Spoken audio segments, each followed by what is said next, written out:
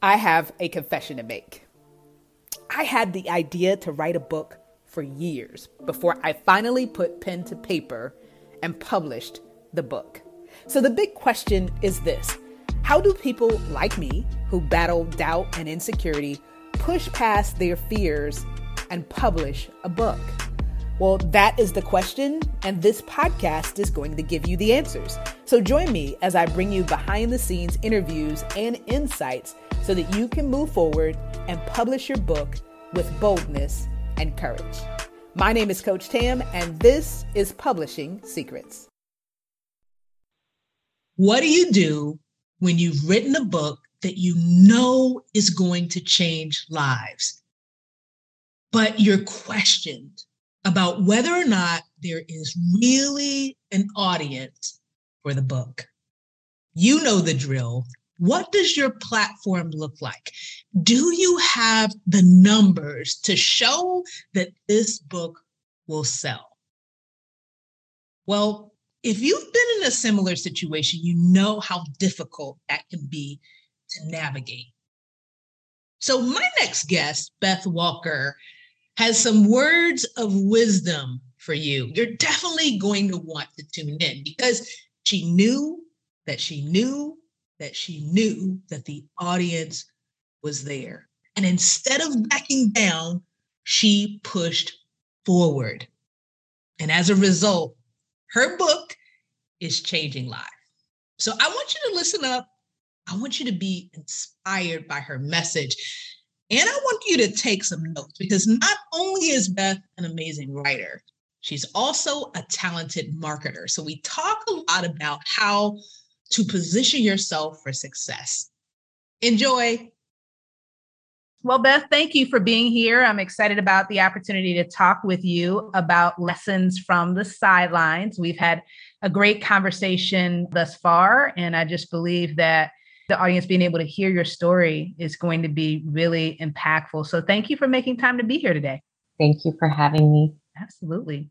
So let's talk a little bit about who you are and what you do. You know, we were talking about all the many hats that you wear. So, I'm just curious if you were to name, as you think of it, the different roles that you play. Tell us a little bit about who you are. When I introduce myself, I generally say that I am Beth Walker. I am a coach's wife and a content strategist and an author. Yes. Juggling many things. Yeah. But I believe, based on our conversation, doing many things well. And your mission with this book, Lesson from the Sidelines, is to encourage other women to have their own individual calling, even though they have these different roles that they're playing. So talk to us a little bit about why that mission is so important to you.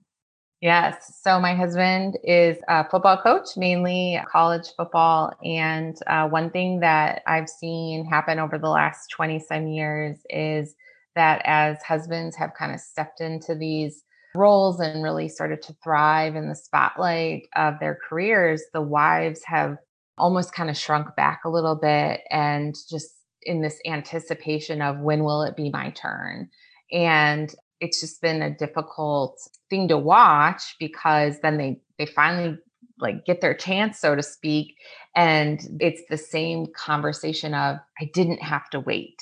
I realize now I could have been doing this all along. I could have been building my resume or, doing those building blocks. And there seems to be this need for a cheerleader of sorts or someone to just point them to resources. So I just felt like Lessons from the Sidelines could be that space to say, you've got a calling. God created you with a voice and skills and talents before you married this amazing man, and none of that went away. And so, go ahead and use it. And it might take a little bit longer to find that sweet spot, but there's nothing stopping you from adding some building blocks now. I love that. Before you married him.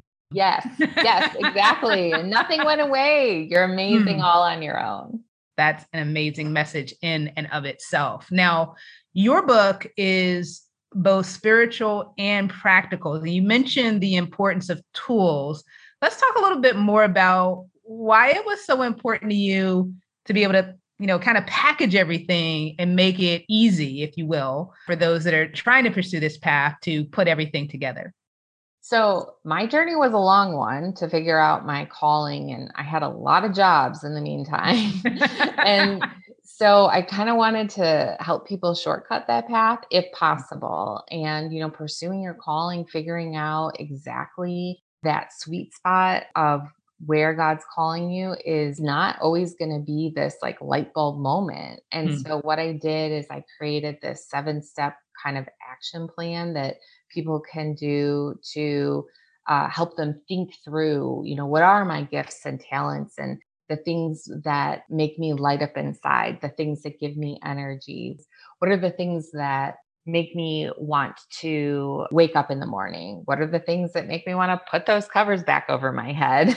And so as you kind of work through each of those steps and narrow down some spaces, the goal would be that you would start to see those areas where God's calling you to partner with Him in your own spaces. I love that. Partnering with God. Yeah. Now, you mentioned it was a journey for you to figure out your calling. And I know we talked about at one point you were in the health coaching field. So now I'm sitting here and I'm curious. Tell us about, like, as you were trying to figure this out, do you remember how many different things you tried? Yeah, well, I was an athletic training major in college. And so my journey was pretty, I think there was 8 jobs with a fairly long gap of being a stay-at-home mom in there. I was doing everything from it being administrative assistant to being a health coach for college campus. So sometimes I used my degree, sometimes I wasn't even doing it. I was a swim coach, but what was interesting is that everything had some overlapping. And that's actually one of the things is that, everything was people related.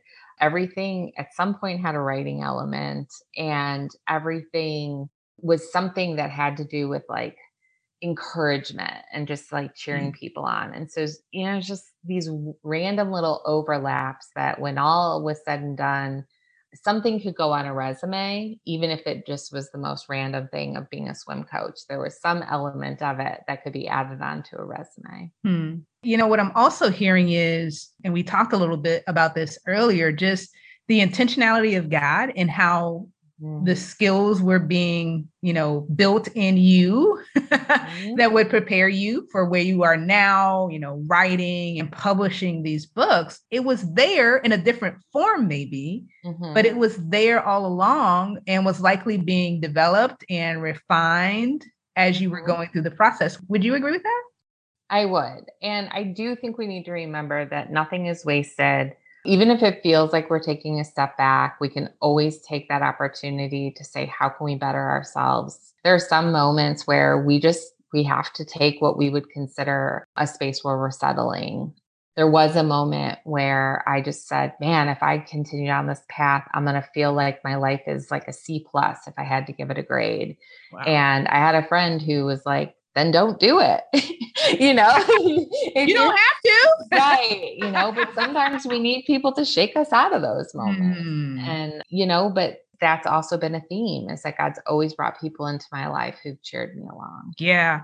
That's a perfect segue into talking about the lady that did the foreword for your book. Yeah. I've got to meet her. I feel like now I've got to go look her up. I've got to meet her and see if I can convince her to be on the show. But she was an amazing cheerleader and mentor for you, which we talked about from my perspective as a business person. She could easily see you as a competitor. So talk to us a little bit about that relationship.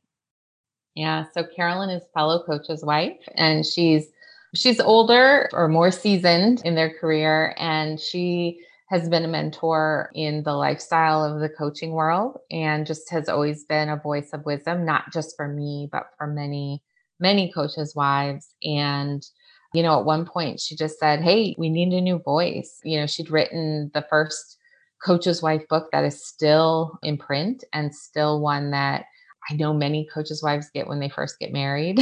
And, it's just kind of the book because it's a difficult lifestyle to figure out. And you just kind of need someone to say you're doing okay. And her book does that in a lot of ways. And so, she just said, I don't know this social media stuff. I don't even know any of these things. And, you're the new voice and you can do this. And it wasn't just me. She was saying that too, but she not only was willing to say, write and do the same thing as me, but she was also willing to come alongside me and write the forward for the book. And, she read the whole thing. She gave me notes and just really, she gave me so much of her time.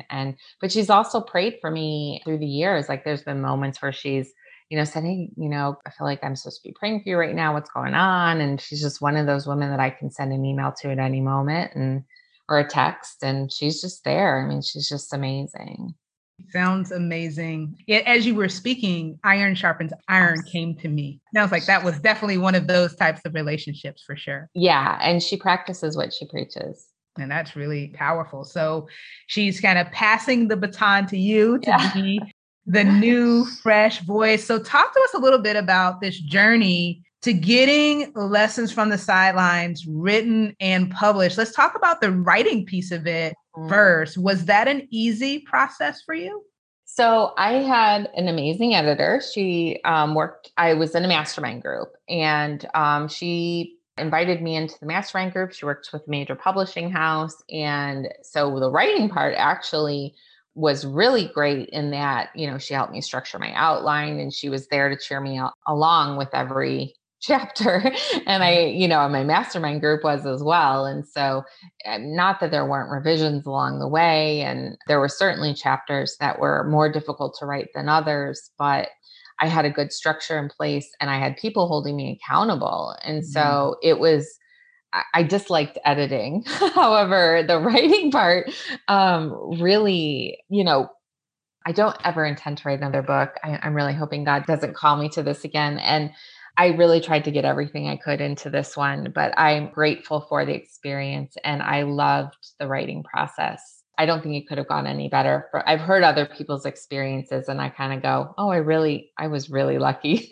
Yeah. It sounds like you had the perfect combination. You had a mastermind, which is a group of people coming together. You guys are all working towards similar goals. You're holding each other accountable. Huge believer in the power of masterminds and participating in them and host them myself. They're really powerful. But then I want to talk a little bit about this because your editor setup is like the author's dream because you have someone that edits for traditional publishing houses working on your manuscript. What was that like for you?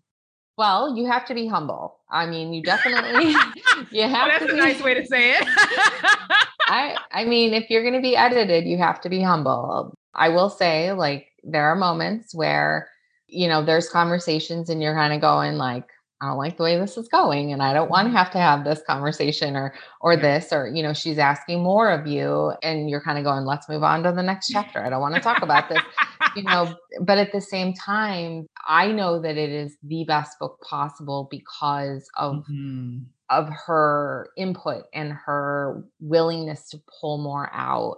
And she had edited me for a couple years through devotional writing on the Glorious Table prior. And so she knew my voice. I trusted her, which I think is a key part of the editing process, is really trusting the person you're working with. But there are definitely, so when I did my second project, there was even just one section and she highlighted and she said, you didn't write this. I don't know who this is. This isn't you. Pull it out.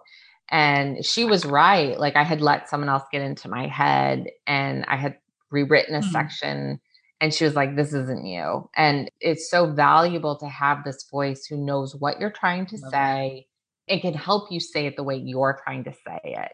Because an editor isn't putting their words or their opinion in, right? They're just helping you share your story.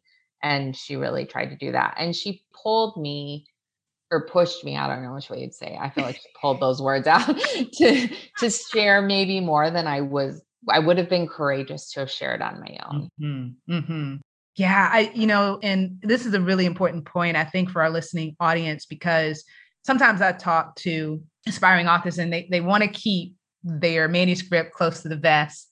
They don't want anybody else to read it. But this is a really, really important point because I love something that you said. I know that my book is the best it could be, right? And that's really important because ultimately the book is something that's designed to impact other people. I mean, it's not really for us as the author, it's for the audience, right? So it's about giving them the best possible experience and best possible product that we as authors could give them. So I think that's a really important point for our listening audience to hear. But also, as you go through that process of having to work with someone, they're going to pull things out of you that you didn't know were there that the audience needs to hear. So if you write in isolation, this is a big hot button of mine. If you write in isolation with no feedback, then you don't have the opportunity to have others come alongside you and say, hey, I think you should flesh this out a little bit more. Yes. What about this? You know, and so you end up, although it's safer and it might feel better, it's probably not going to be, as I would argue, as relatable to the audience, because some of those tough experiences that we don't want to share are the ones that really impact people. At least that's what I've heard when I talk to people. Is that, well, that was my favorite part. And I'm like, well, that wasn't my favorite part. Well, as a matter of fact, it wouldn't even be in there. Exactly. Oh, for sure. Well, and the other thing is you always know what you intended to say, but you don't know that it comes across that way. And so even when my beta readers were reading things, there were some things that came across and even some phrasing, and they were like, this is just mean. And I was like, what are you talking about? Right. You know? And I was like, oh, that's football terminology, you know? And I was like, okay, well, if this is a normal response from people, we got to just cut it, even though coaches' wives who are reading it would understand. And so we either needed to figure out a way to like put in this is coaching terminology kind of like, you know, note, or just cut it. And I was like, just cut it. It's not worth it. You know, we'll just rephrase it. But I would not have known that until that feedback. Yeah. And I would rather know it from a beta reader than an Amazon review. And that's a mouthful right there. Right. And I agree. I'd rather hear it now than have it show up then. You have a chance to, you know, fix it before it goes public. And then also we talked a little bit about the ministry side of it too, is we don't want something like that to be a deterrent from the message that we're trying to get across. Because, you know, sometimes something really, really small becomes so offensive to people, right? And so it would be such a horrible thing for that, something that was completely innocent, to be perceived as something else and obstruct the ability for the message to get out there. So I love what you said. Yeah. Not everything is worth fighting for, right? Exactly. And that's another thing an editor will do. You know, I would get question marks like, is this necessary? Could you is there another word? And, you know, here's 6 other words you might consider, you know, so, you know, hey, you've said this word 9 times on this page, you know, that kind of thing. And which you just don't realize. And you know, Grammarly will catch some of it, but even Grammarly at some point starts changing things to the same word. And so you really do need those other human eyes. And I mean, there were whole sections where she was like, oh my gosh. I mean, we pulled out a whole chapter and turned it into like another book, or like to a little giveaway. She was like, you don't even need this. Like, get it out of here, you know. But when you're looking at things in chapters, you don't realize where you've even repeated stuff. And so her voice was invaluable in the project. Wow. Sounds like an amazing person to partner with. And we talked about the importance of having a great relationship with your editor, someone that you can trust. That's hugely important. Now let's talk about once you were ready to, you know, investigate how to publish. Yep. So you started down a path and it didn't quite go as you anticipated. Talk to us a little bit about what you thought was going to happen in terms of the publishing of the book. So I had gone to a writers' conference and met with some acquisitions agents, and everyone was like, oh yeah, I mean, your book proposal is great. And, you know, this sounds great. And so I started emailing with an agent and thought, okay, here we're going to move forward with this process. But it was, oh, well, first we need to get the numbers where they are before we can move forward. And so, you know, a bar would be set. And so then it was, okay, now I've met that bar, and, you know, and you kind of have to show, okay, here we are. And so then it was, oh, well, I don't know, let's let's aim for this bar now. And, and the thing is for me, I have a niche audience in that I'm writing for women in the public eye. And so when you're in the public eye, you're kind of hiding. You're not hanging out on social media in a public platform a lot. And so I knew where my audience was, but also I work in digital media. And so I knew that my audience was reading my content because I could prove it in the Google Analytics and I could prove it in my open rate in my email. And, these analytics that I understand because I work in every day were just not of interest to this acquisitions agent. And yet they're actually the numbers that matter because, like how many people like you on Instagram is something that you can buy. And, how many people like your Facebook post, that's something you can purchase. And so to me, I was like, I could falsely inflate this information for you, or we could work in real numbers that are actually of value. And so it was just this, I've got 16,000 women I interact with every day in a private Facebook group, just didn't matter. And so it just became very frustrating in the sense of like, my comp book and the person who's going to be writing the intro. I mean, her book's been in publication for over 10 years and it's sold like however many, thousands of copies. Like, what in the world? What's the problem here? It's in its third edition, so it was just very confusing and frustrating. But I think what ultimately came down to was I needed to go with the publisher that understood my buyer persona and who understood my audience. And that ended up being FCA, or a publisher that works with FCA. Let's talk a little bit about that because I love marketing. Now that I understand it better, when I wrote my book, I did not understand marketing, but you will find out very quickly that you need to understand marketing better as you move more and more into that writing space. So let's talk, because this is something that you do every day. Let's talk a little bit about what a buyer persona is and why you as a content marketer, because maybe they'll actually listen to you. Why is really getting clear on your buyer persona so important as an author? Yeah. So I'm pretty sure I've heard you say this before, but you're not writing for everyone, right? You're only writing for a specific audience. And so, it's the people you're called to serve. And so you're writing for this, semi-fictional person. And so for me, I can picture that person in that it's me, right? It's the other coaches' wives. But it's also expanded a little bit. And this was an area where my editor helped me as well, in the sense that she was like, this isn't just coaches' wives, this is pastors' wives, and this is anyone in ministry. And I kind of chuckled because I was like, of course it is. I mean, pastors' wives have been some of my best mentors, and so like for her, she was able to envision a little bit broader because of her life experiences, and who she works with. But the reality is that it's those overlapping spaces. And so as you start to fill out that buyer persona, and there's templates online, but you start to think about, where does that person live? What does that person value? What are the spaces where they're interacting? And, what's important to them? What's the pain point that you're trying to solve?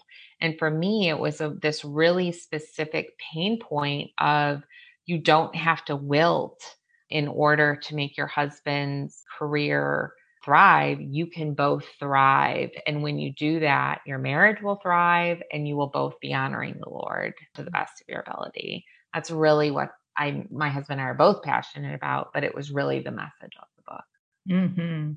I want to talk just a little bit because it was really touching for me, and I believe that it will bless the audience. Talk to us about the role that your husband played as you were pushing forward to birth this additional baby that you wanted to get out into the world. How did he support you through this process? Yeah, well, I kind of said I did not like the editing process very much. So it did get to the point where, you kind of get into this momentum of like, I've got to hit these deadlines. And he just had to take on more. And so we had a lot of our marriage, especially at the beginning, was him striving to move forward in his career and to achieve, he wanted to hit some goals, and he did. He hit all his goals, won the national championship, whatever, we moved around so we could do all those things. And, as I was pursuing this dream of this book, he did what he needed to do to allow me to hit my goals. And that included everything from picking up more chores around the house and cooking more. And I should say, like, not just cooking, but like, I mean, bacon wraps, pork loin, and, like, I mean, he really like, yeah.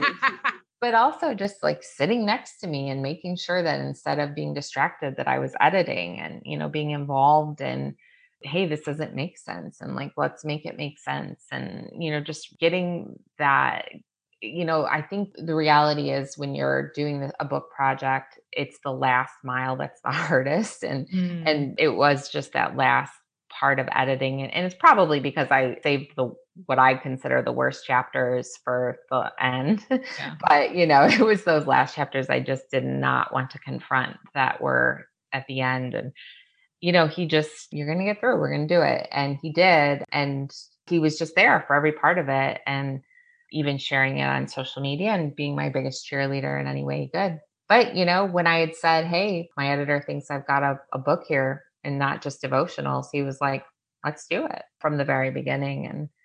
But I think what I said to you earlier is we both believe that, marriage is partnership. And, part of that means that you're both thriving in the way you're created. And in order to do that, that means sometimes you sacrifice for each other. And so for him, that meant when our kids were little and he was off on the recruiting trail, I was home alone with 2 little kids. And then for me, that meant picking up the slack, instead of sitting in a filthy house and being angry about it, just doing what needed to be done, right? So that we could get through the weeks and serving our family and juggling coaching while he was doing it. Mm-hmm. Wow. I love that story of partnership. So you guys bind together, you have a joint mission to get this book out. FCA says that they're behind you. They recognize the unique needs of your audience. And fast forward, the book gets published. Talk to me about now on the other side of it. What are you up to next? I know you have another project that you've been working on. Tell us about it.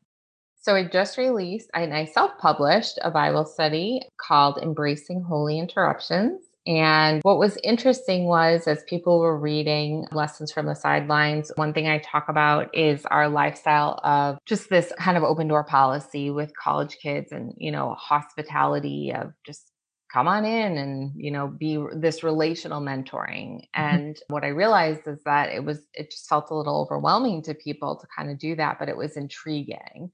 And so we got a lot of, well, how do you do that? And that seems really overwhelming questions. And I thought, well, it's in scripture. Like, come on, people, And the reality is there didn't seem to be a discipleship tool out there that was structured in the way that I thought, well, gosh, we could do this. Like this seems to be maybe something God's saying, put your voice into this as well. And so I took it's InterVarsity has put together these 5 thresholds that a postmodern skeptic has to step through in order to learn to trust a Christian all the way through accepting Christ. And, it's a pattern that we hear a lot right now with this whole deconversion story. It's also something that I think anyone who's kind of like on their own for the first time maybe goes through, like as they're learning to have their faith be their own. Yeah. And so, whether they're deconverting or they're just kind of going, oh, I want to decide if this is really what I believe. We all kind of go through these, like,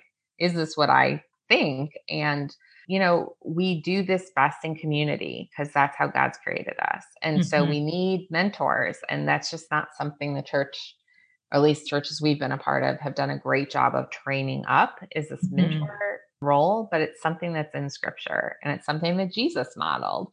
And so Embracing Holy Interruptions just looks at scripture through the lens of inductive Bible study. And so, you're going through scripture every day and you're writing in your Bible, or if you want to print it off and, not in your Bible, you can do that too. But I want you to write in your Bible so that the next time you open it, it's right there as well.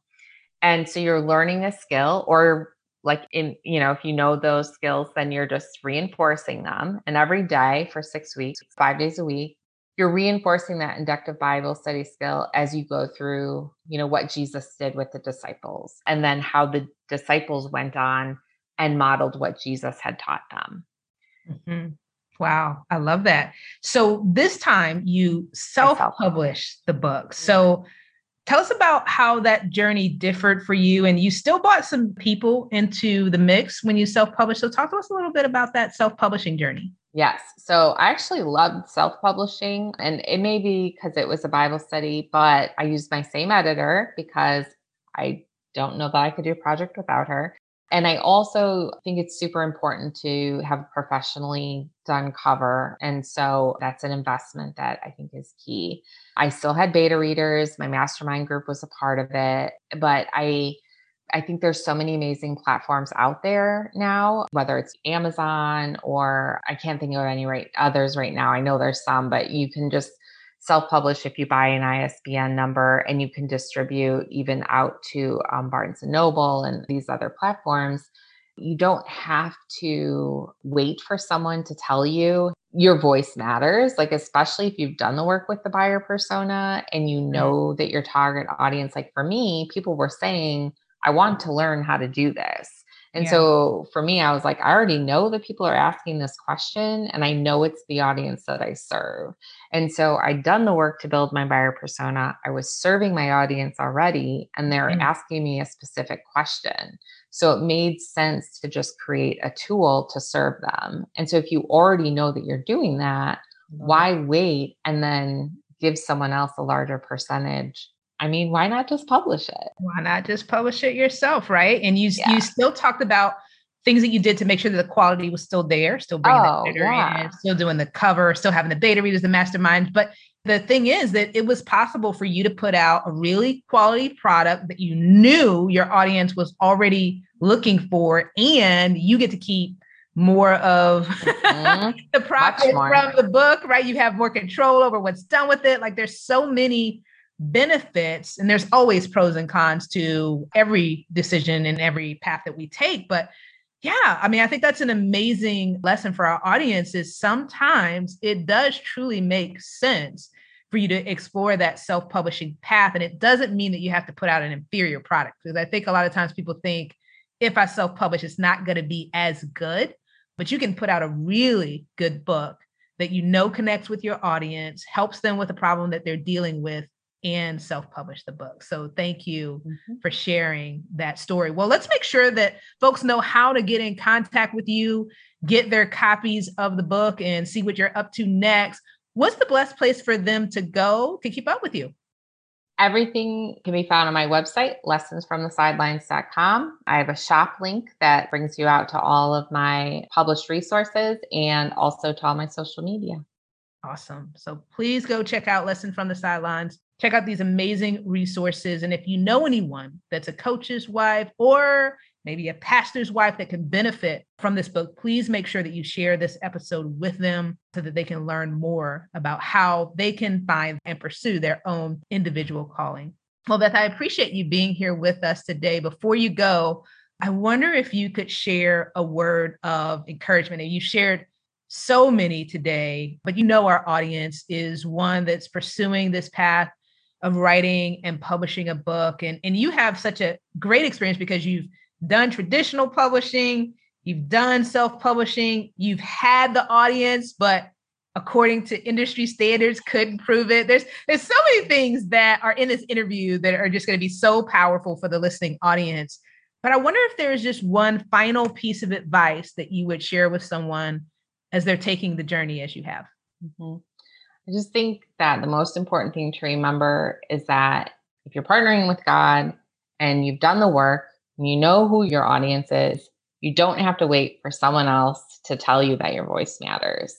So if you know who your buyer persona is, your target audience, and you've got a great book out there, don't hesitate to pull the trigger. Well, I hope that you have enjoyed this week's episode of Publishing Secrets, where our mission is to inspire you to write, publish, and profit in a way that honors God. If this episode has been a blessing to you, go ahead and hit that subscribe button, then rate and review.